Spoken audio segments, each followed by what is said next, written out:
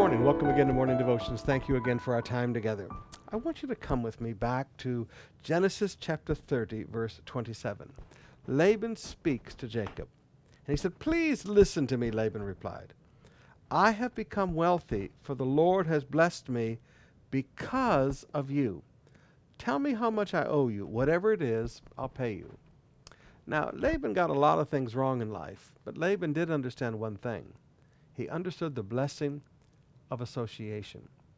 There are people that God brings into your life, and you have to treat these people with respect. Because it's not that these people give you money. It's not that these people do anything special for you. But there's a presence on their life. There's an anointing on their life. And that anointing on their life brings blessing to you because of your association with them.